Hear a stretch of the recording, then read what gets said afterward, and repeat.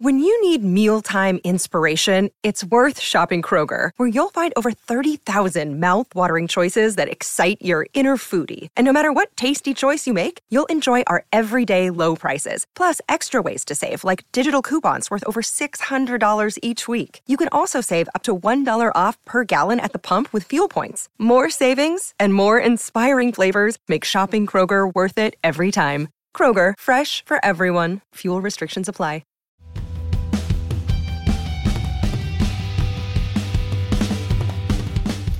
Hello and welcome to the Manchester is Red podcast. My name is Stephen Railston. I'm your host today and we're recording on a Monday afternoon after a week of not much really happening in the world and Manchester regarding United.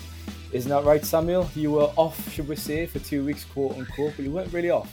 No, off and on, unfortunately, given that it was the worst 2 weeks in living memory to take off. But that's, people might see it as the pitfalls of the job, but we all know what we're getting into. So I did try and avoid getting involved in certain things because there was a dedicated and dependable team, members such as yourself and Ty on call. But then, unfortunately, contacts start messaging you certain things and you check them out. And one thing leads to another and you think, no, this isn't going to hold. This is going to have to be given to the desk. So it's a window into, as I said, the pitfalls of journalism. But nevertheless, it's an occupational hazard we all know that we're getting ourselves into from the outset.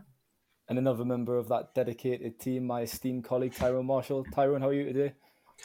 Good. Thank you, Stephen. Good. Yes, looking forward to taking next week off when I believe Erik ten Hag is going to resign. So yeah, I'm going to have my feet up then. It's a joke, by the way, for any listeners before it ends up on an aggregator account or something like that. Exclusive. They have make decisions around this time, yeah, don't they? Solskjaer, Mourinho.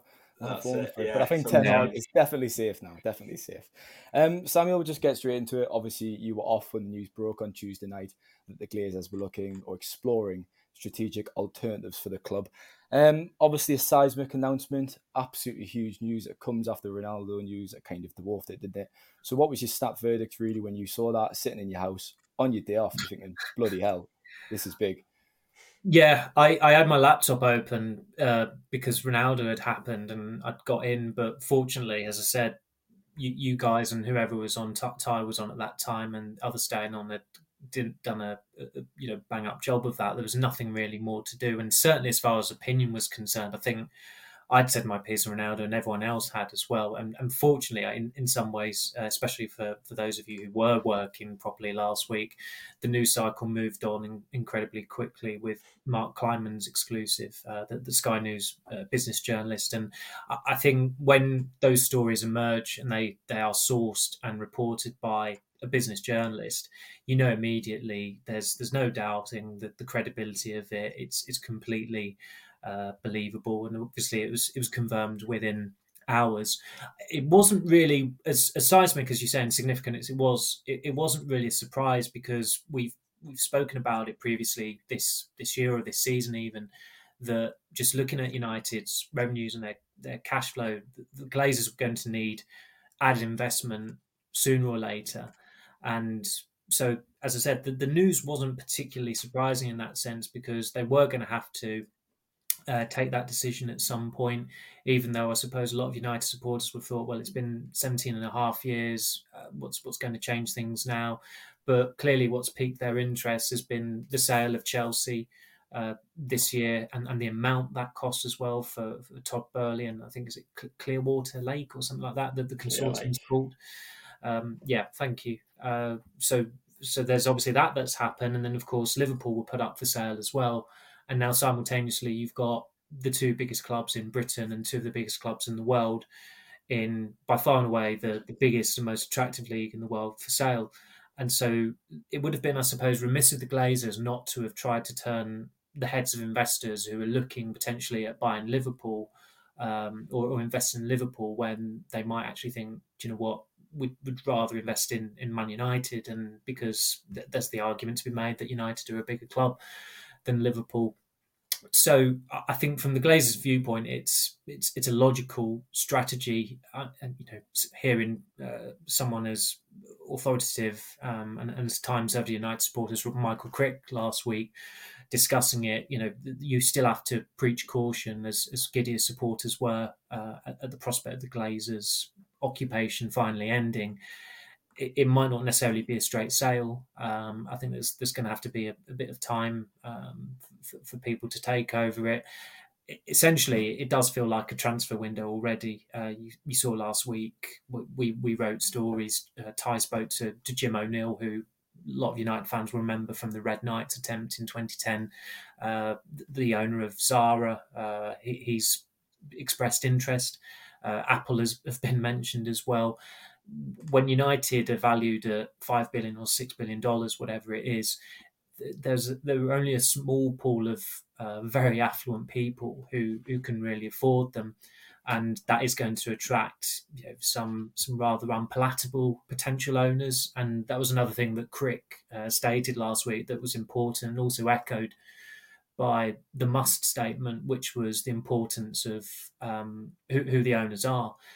United supporters are one of the most principled there are out there, and I'm not saying this as a dig at Newcastle or anything like that, or Manchester City fans, but you've always got the feeling that United fans, proper United fans, paying supporters, match goers, would absolutely abhor the prospect of some sheikh coming in, or an oligarch. I don't think an oligarch could do that these days after what happened with Roman Abramovich earlier this year and the war in Ukraine. But there are certain owners out there who've got their grubby or bloodied hands on football clubs, and it's hopefully if there is a positive from the Ukraine war, which feels like a strange statement to make, but it's a minor one in terms of it being related to football. But you'd think that there are more thorough checks as to who the owners could be. But where there's still no independent football regulator, and with the current government really not inclined to install one anytime soon, despite that review that was led by Tracy Crouch and published earlier this year, I'm not certainly holding out any hope that there's going to be one introduced before the next general election, which is still, 2 years away, 18 months away. Labour have already said that they want to, they would introduce one, but again, that's possibly 2 years away at the very least. So it's reassuring that a lot of United supporters have already stressed that they are going to attract some pretty unseemly characters and maybe some shady characters who I'm sure a quick Google check will tell you quite a lot about their character. So I think it's in United's interests, and look, whether the Glazers care about that or not, I suspect they don't. I suspect they'll just take however much money they can get. If they can whip up an auction of some sort, then great for them. But you do hope for United's sake that if it does come to a straight sale, that it's one that's palatable, that it's one that that is certainly not of the kind that we've seen at other clubs in the last 15 or 20 years. And there's a reason why many United supporters, the majority of United supporters, identify Sir Jim Ratcliffe as the saviour, because probably the worst thing he's done is really dodge taxes by, he's a UK citizen, but he lives in Monaco. That's as bad as it gets, apparently. So that's I think United fans are more than happy to stomach that. And he has already said that if he were to run a football club, it would be as a community asset. And for someone who was born in Fallowfield, coming back to Manchester to try and make his boyhood club a force again, that's probably the closest you're going to get to one of these throwback chairmen who used to be the local butcher and then had the money to take over their local football club and transform it. Those days are pretty much well and truly over. But I suppose Ratcliffe is the deluxe version of it. We'll come on to that a bit in a second then, because it is important to discuss potential new owners and who they are, obviously. But Ty, when the news came through, obviously Samuel said it's probably not a surprise, and he's just laid out the reasons why it is a logical time for them to sell the club, because of course it is. However, do we really think that they want to sell it completely, or perhaps are they looking for a minority investor? Because there was a suggestion, I think in August, that they were in talks with, it was a US equity firm that were potentially looking at a minority stake. So is it a permanent deal you think we're looking at here, or maybe a minority stake? I think if it was a minority stake, it would have happened by now. I don't think you put that statement out and basically say you're open to a full sale when you're looking for a minority stake. I don't think it gets that far when the minority stake is the top target. And I don't think anyone's going to go for a minority stake now they know they're open to selling. If they were looking for a minority stake, then like I say, I think you had those reports in August that they've probably been looking for that for 3 or 4 months and just can't get it, which is why they've put this statement out that they're open to a full sale now. I think it'd be a surprise if you reach this sort of position and row back from selling the club now. I think once you're out there that the club is on the market, it's going to be on the market. And I think I don't think it's any coincidence that Liverpool and United are on the market at the same time. Like Samuel said, the Chelsea fee raised a lot of eyebrows in the Premier League, especially with American-owned clubs, that Chelsea could be that valuable when they were essentially being listed on eBay, a forced sale through the government. There was no, that was a club that had to be sold and had to be sold quickly. You still had 200 odd people interested. You had a consortium willing to pay £2.5 billion plus another 1.75 billion in infrastructure costs. That's more than £4 billion to pay for a club that were being auctioned off, basically. And I think the value of Chelsea caught a lot of people by surprise. And the thing with the Glazers and FSG is that they've had 2 attempts in the last 2 or 3 years to really monetize their business, which is Project Big Picture in the European Super League. Both have failed. It's hard to see in the short term how to get off the ground again. And if they're thinking of cashing out in the next 2, 3, 4 years, I can't see a Super League happening in that period of time. So I think this is probably as valuable as clubs are going to get. And when you look at the amount of interest in Chelsea, they probably feel that they can still get a good price and a good buyer now. You wait another 2 years, maybe the picture will change. So I think it just shows that it's the optimum time for people like that who've owned the Glazers for 17 years. FSG must have had Liverpool for 10, 12, something like that. So they've been around a long time. They're both going to make astronomical profits. And I don't think the Chelsea thing raised attentions, I think, in terms of club values. But I think the real reasoning here why they're doing it is they've seen that, and they also know that their attempts to push revenues into stratospheric levels or levels where it be unaffected by things like not finishing in the top 4 have fallen apart because of the ESL, and there's no other way to kind of lock those revenues in now. So there's no other way in the next couple of years, I don't think, to drive the business up, which is why it probably makes sense for them both to look to sell now. To expand on your previous point then, Samuel, who would be the ideal candidates to take the club forward, to take over from the Glazers? You've discussed, obviously, Sir Jim Ratcliffe, who has been this figure supporters have looked to in the protests and have kind of held him up. You've discussed his links to Manchester, obviously. Do you think he would be an ideal candidate among the list? And I've saw Saudi Arabia, their sports minister, has come out and said they would support investment from the private sector. You've just discussed kind of the morality of the issue. So could you expand on that a bit more, please, and kind of who do you think would be the perfect owners? I know it is very early at this stage still. Yeah, I think with the Saudi element, that does that I do find that unsettling, and I wrote that 3 or 4 years ago, just as a point of principle, really, just to kind of establish that. And look, I think when you look at the takeover that's gone on at City and the success they've had, the training ground they've got, the way they're structured as a club, they are one of the best run football clubs in the world, and really they've gone out there, they've recruited the best around, whether it be Chiki Begiristain as a football director or technical director, whatever his title is, and Ferran Soriano above him, and of course Guardiola has been the coach of the century. They have gone for best in class, and that's mirrored also on the pitch as well. So Manchester City fans bound to be absolutely thrilled with the last 14 years under the Abu Dhabi ownership.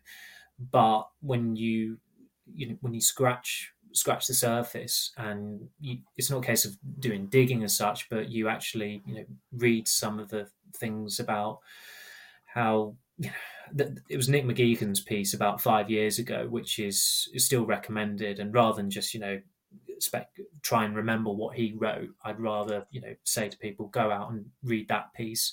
I mean, the intro to it is if you're not sat upright reading the intro, then there's no point reading beyond that, because it really is a jolt. The comparison, if you like, I think the intro kind of reflects on the upcoming Amazon documentary, and it splices together what I think the brother of Sheikh Mansour was once filmed doing in a desert, which I think it's probably best I don't go into any more details of that. But I think it would be unpalatable for Manchester for its two footballing institutions to be owned by states. And there's been a lot of money ploughed into Manchester by the Abu Dhabi Group. There's been money that's come in from China. I think it was only about 6 or 7 years ago that President Xi was having a selfie with Sergio Aguero at City's training ground. We talk about things that don't age well, and that's one of them. When you see, the issues that people have encountered, that the world's encountered with China in recent years, and again, what's going on there at the moment, there seems to be the biggest uprising since Tiananmen Square. So the geopolitical side of it is something that you can't really ignore. But going back to the Saudi aspect, it's one name that you think of, which is Khashoggi, Jamal Khashoggi, the journalist who was butchered to death in the Saudi Arabian embassy in Istanbul at the behest of the ruler of the Kingdom of Saudi Arabia, Mohammed bin Salman. I don't want anyone like that being associated with any football club, never mind Manchester United. It's just a point of principle. And we can get into the morality of other countries, and I can imagine people listen to this and they're thinking, well, United are owned by Americans, and America embarked on an illegal war in 2003, and of course it did. And there's probably not a single country out there that isn't tainted or doesn't have or isn't whiter than white. But there are certain lines that you just cannot cross, and the whole thing with Khashoggi is so current, and it really does make your blood run cold when the opening ceremony of the FIFA World Cup, you've got bin Salman sat next to the FIFA president, who he was also sat next to for the opening game at the 2018 World Cup. I don't want to get into Infantino. I mean, the guy's a waste of time. But getting back to the ownership point, that's why it's important for United supporters, matchgoers, to value integrity. And as I said, I'm pretty sure they do. And Michael Crick outlined that perfectly last week, and that was echoed by Muss, and it was echoed by a lot of other time-served paying supporters online as well. I think they are very mindful of that, and the appearance of it is vital, which is why the majority of them have latched on to Ratcliffe, because he has got that connection there, in that he's from the area. He grew up in Manchester. He is a United fan. He was in Camp Nou in 99. And when he did make an offer for Chelsea earlier this year, the deadline had passed, but the offer was still made. Now, someone as affluent as Sir Jim Ratcliffe is not going to do that unless there's a purpose to it. And it felt at the time that he was laying down a marker. And he's gone on the record a number of times talking about the potentially buying United and why it's not been viable or not possible at that time. So, look, when I tried to check in with them last week, there was no comment. The week before, just in response to the Ronaldo comments on the Glazers, it was like, oh, nothing's changed. So I can't imagine he wouldn't be weighing up the potentially buying United, and he certainly wouldn't be a minority stakeholder with the Glazers. Someone with Ratcliffe's profile, he would be majority stakeholder.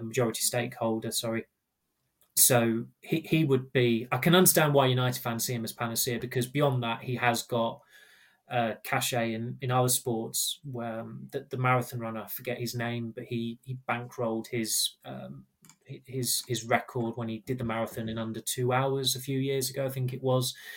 He's invested in Ben Ainsley trying to win the America's Cup in sailing. Nice came close to qualifying for the Champions League in Liga last year as well.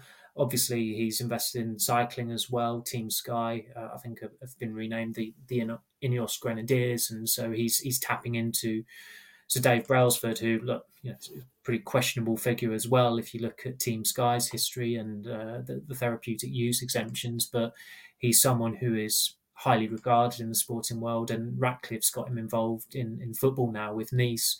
So he's clearly an innovative thinker, and he looks best in class as well. and he's driven despite all his wealth. There's that drive there, and trying to make United a force again, trying to make them champions again, would obviously trump any other achievement he has in life. Pretty much, I think, for all the billions his petrochemicals empire has made, if he were to take over United and make them champions for the first time in 15 years or however long it may be, that's what he would be remembered for. And it would make it a great story, albeit on a extremely deluxe level, that here's a guy from Fallowfield who went back to Manchester in his 70s and made Man United champions again, or helped them become champions again. So that would be the romantic element to it. But I suppose with a lot of these things, as romantic as they may seem, and yes, certainly for Manchester City fans, with Aguero's goal in 2012, it's one of the most remarkable moments in English football. But their success is only down to the fact that they were bought out by a state, and they tend to blow every competition out of the water. And that success is a little bit like Chelsea's. It's rendered rather hollow. I'll tell you what, I ran a half marathon in September and there was no backing for us at gym. What was he thinking? I had my Just Giving page up and everything. I promoted that quite well on Twitter. He'd have been a good sponsor. Yeah, he would have. Yeah, he would have excellent. Another day is here and you're ready for it. What to wear? Check. Breakfast, lunch, and dinner? Check. Planning for what's next and how to save for it? That's where Bank of America can help. For your financial to-dos, Bank of America has experts ready to help get you closer to your goals. Get started at one of our local financial centers or 24/7 in our mobile banking app. Find a location near you at bankofamerica.com/talktous. What would you like the power to do? Mobile banking requires downloading the app and is only available for select devices. Message and data rates may apply. Bank of America N.A., member FDIC. Time to analyse the deal a bit closer. I ask you about the stumbling blocks then, or the potential stumbling blocks for any deal. You've mentioned obviously the competition at Liverpool, they're on the market. What else do you think could be the stumbling blocks really? Could it be the Glazers themselves? Obviously there's been talk of their asking price, and we saw Chelsea, their kind of value that they went for, but there's been talk of the Glazers valuing United well above that. Yeah, definitely. The asking price and the Glazers themselves is an issue. From what you hear, not all the siblings are maybe singing off the same page in terms of wanting to sell the club. So that could be a potential issue. And just this talk of 5 billion, £6 billion. I mean, maybe they get it given the interest. It just sounds astronomical. I mean, this is going back a bit to who buys it, but no good can come from a football club being sold for £5 or £6 billion. I don't think so, unless someone like Jim Ratcliffe is buying it. But there are very few Manchester-born billionaires with that sort of money. In fact, there's probably only one, and that's Sir Jim Ratcliffe.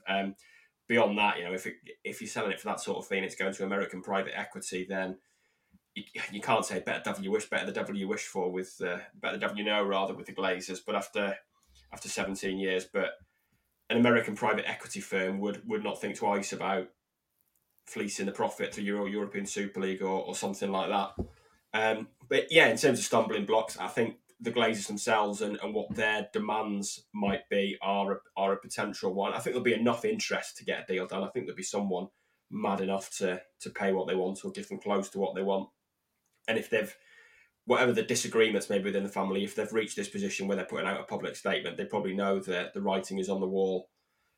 And then I think beyond that, one of the interesting aspects of it is the fact that this comes at a point when they've got architects and master planners working on Old Trafford and Carrington, and significant money to be invested there.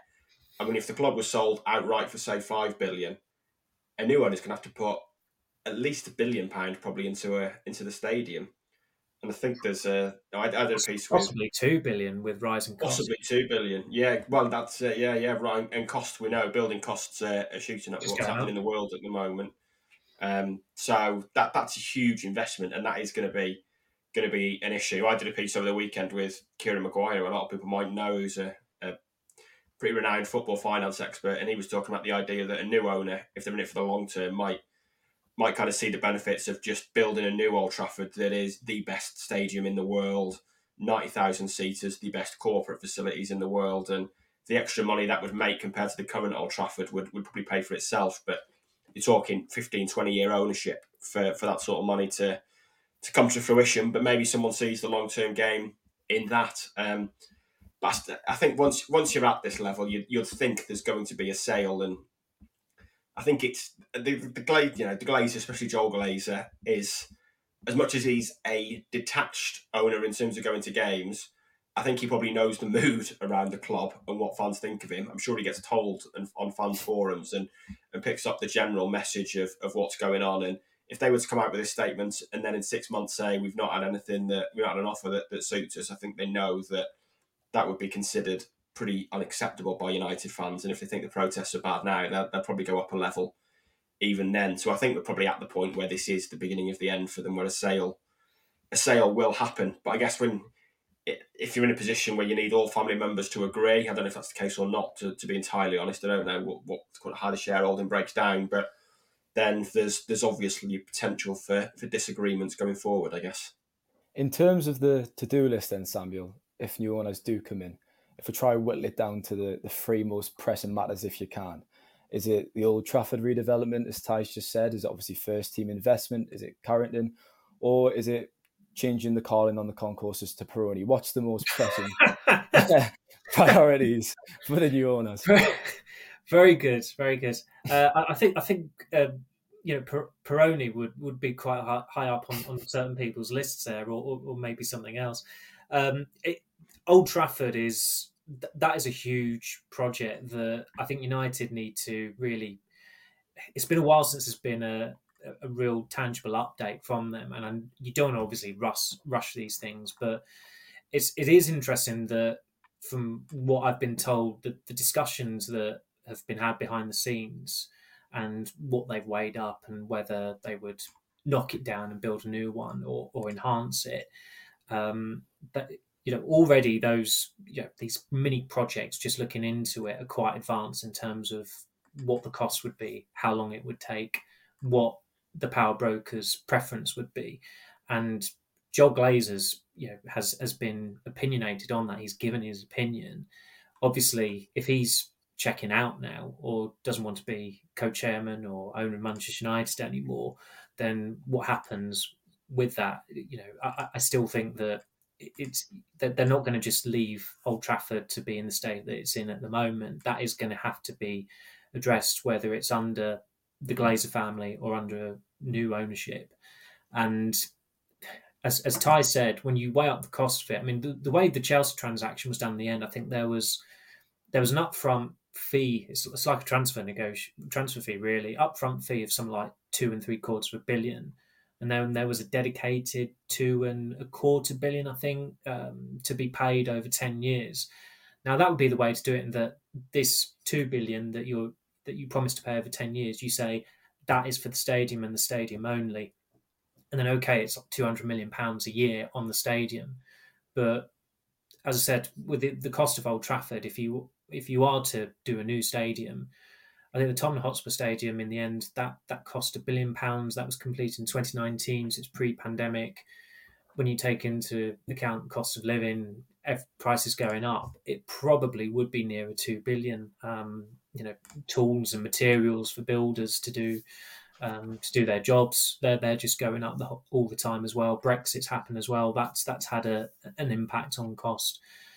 So I think that for a potential owner, that would be the best way to do it. You say this is a 10-year project, and that's been the suggestion, that it would be a 10-year project if you were to do a new stadium, because it would be a couple of years, maybe 3 years, just cutting through all the red tape, going to council meetings, speaking to residents in the area, gaining planning permission.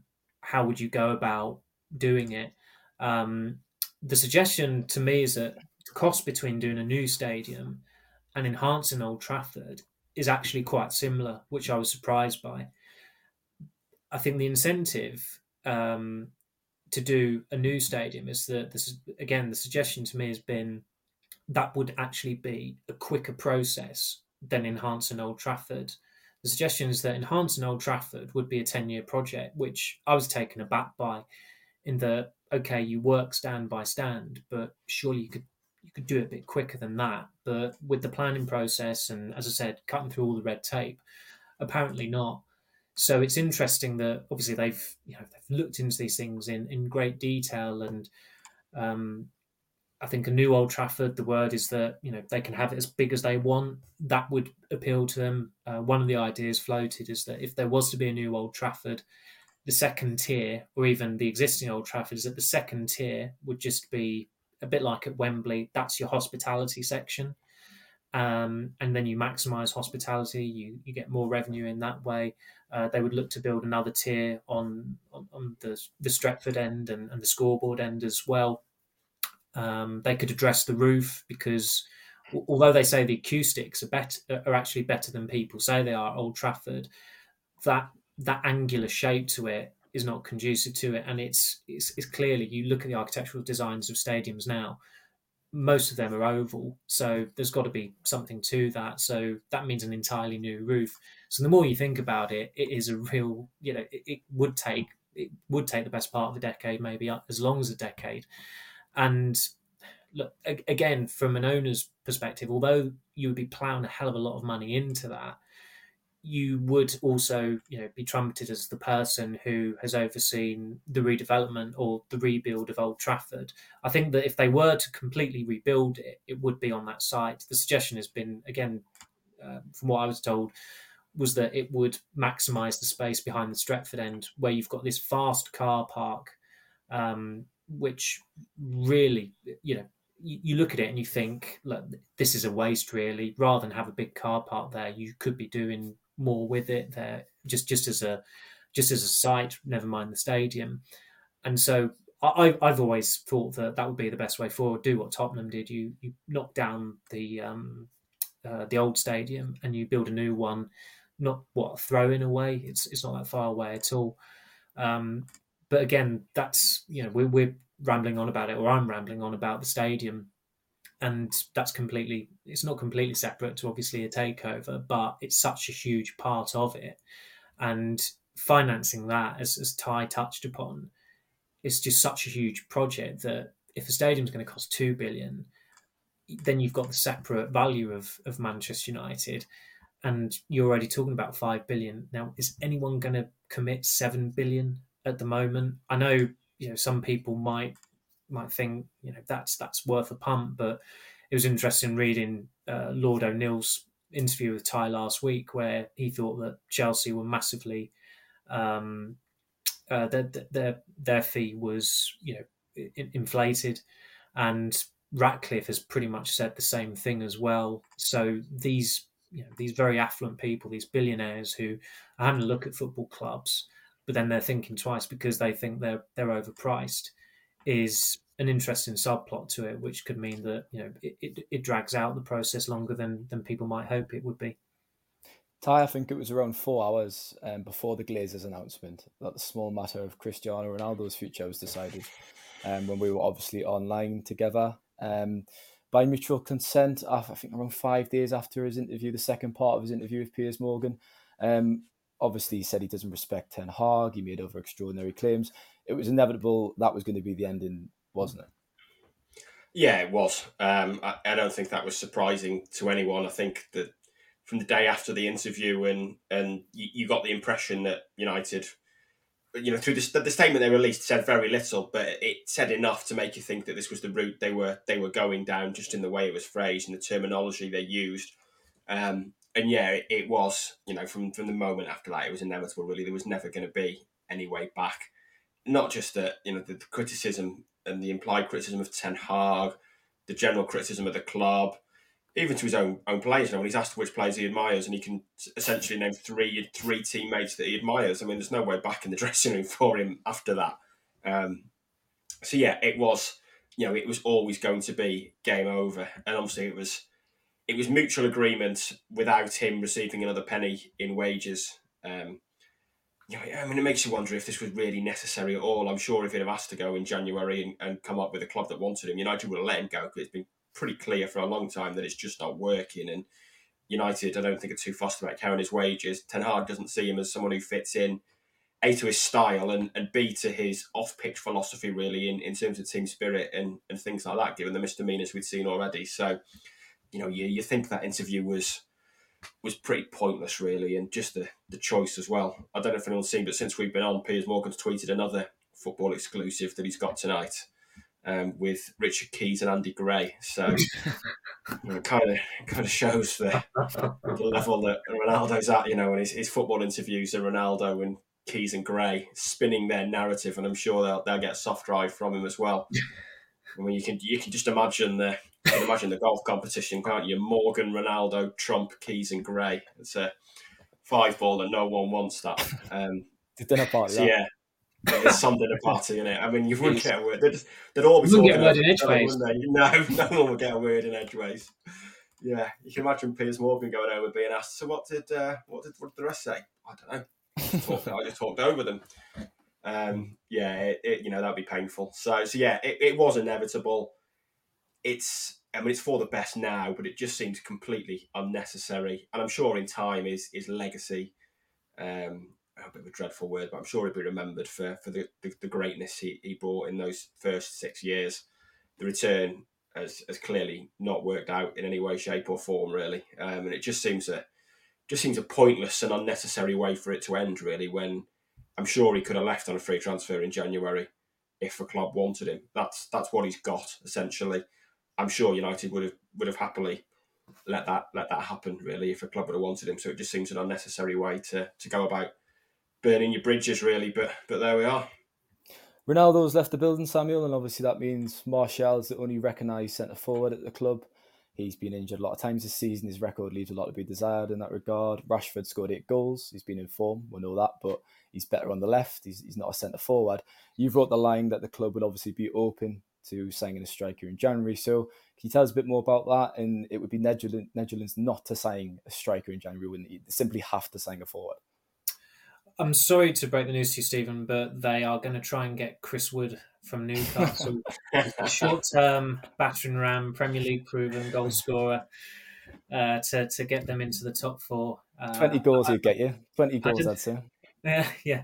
Well, I was told this morning that already Choupo-Moting has been linked with United, which is, I mean, given Odin Ighalo a few years ago, that is somewhat believable, and he does, I suppose, fit that profile of short-term Premier League experience.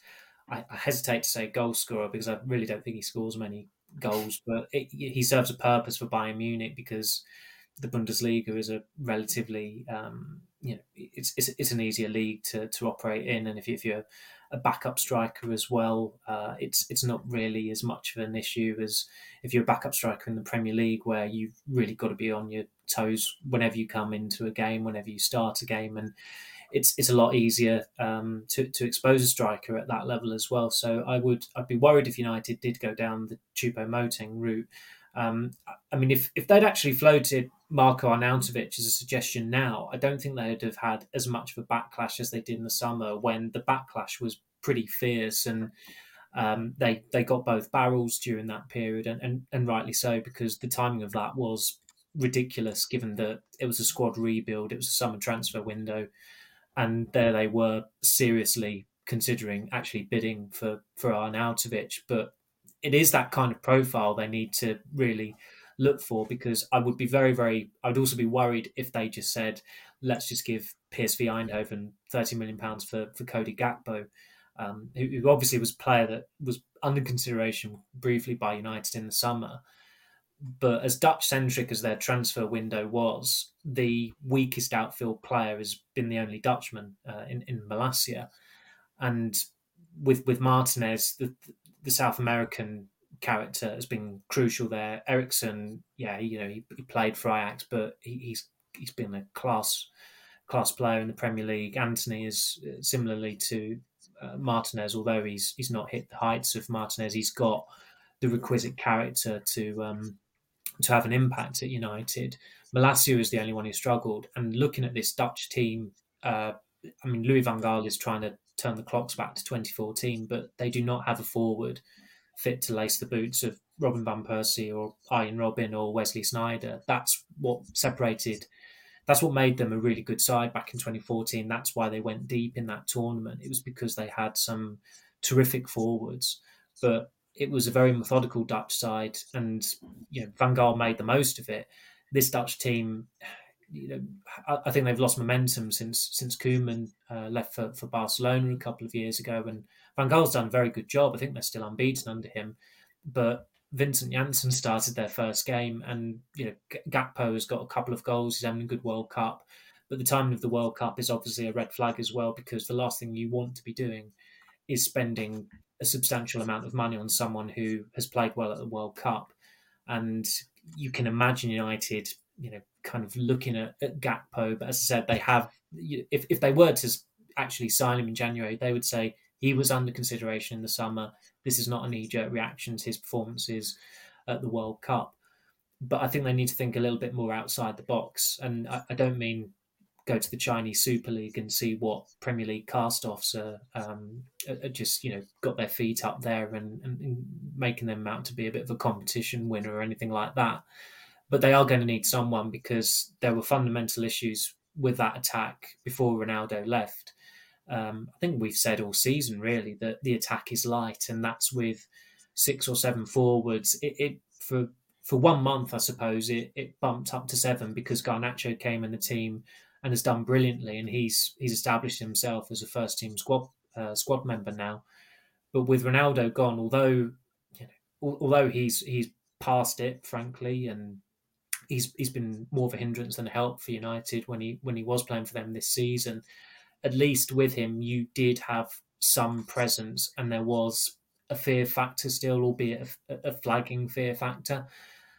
But with him gone, they absolutely do not have a dependable goal scorer in that team, and you can't really take that risk. And I'm not saying that whoever they're getting in January is going to be an outright, a guy who's going to come in and is going to be scoring goals week in, week out. But they do need to get someone in, because look, Champions League football is on the line for them. I don't think any of us really predicted at the start of the season they'd finish in the top 4. They have improved since then, but they are still 5th.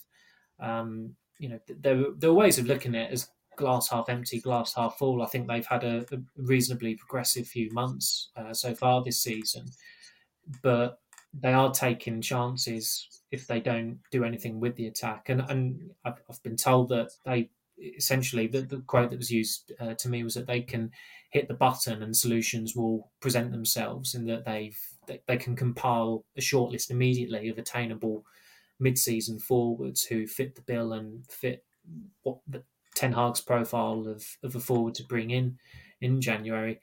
Who that is still remains to be seen, but they are going to have to be active. And look, they've had advance notice as well, because Ronaldo is, probably the best thing he's done for them this season in some ways was do that interview, because it allowed them to get rid of someone who was becoming a nuisance, really, who was becoming a problem. And they can now, they've got 6 weeks or whatever it may be before the January window opens. So that is going to increase expectation from supporters that something immediate has to happen early in January. And they have done that before. I mean, he was extremely overrated, and he was not very good, even though it did seem like a very good signing at the time. But Henrik Larsson, when he did join on loan, that was announced, I think, in mid-December, because the Swedish league that season had ended, so he was on his 3-month break until the new season. So they were able to arrange that very, very quickly, and they need something lined up as soon as possible, because when the domestic season, when the club season restarts, the games are going to come thick and fast. And if United are to advance in competitions, January promises to be an extremely busy month. And in February, they've not got the 2-3 midweeks, because they've got Barcelona in the knockout ties.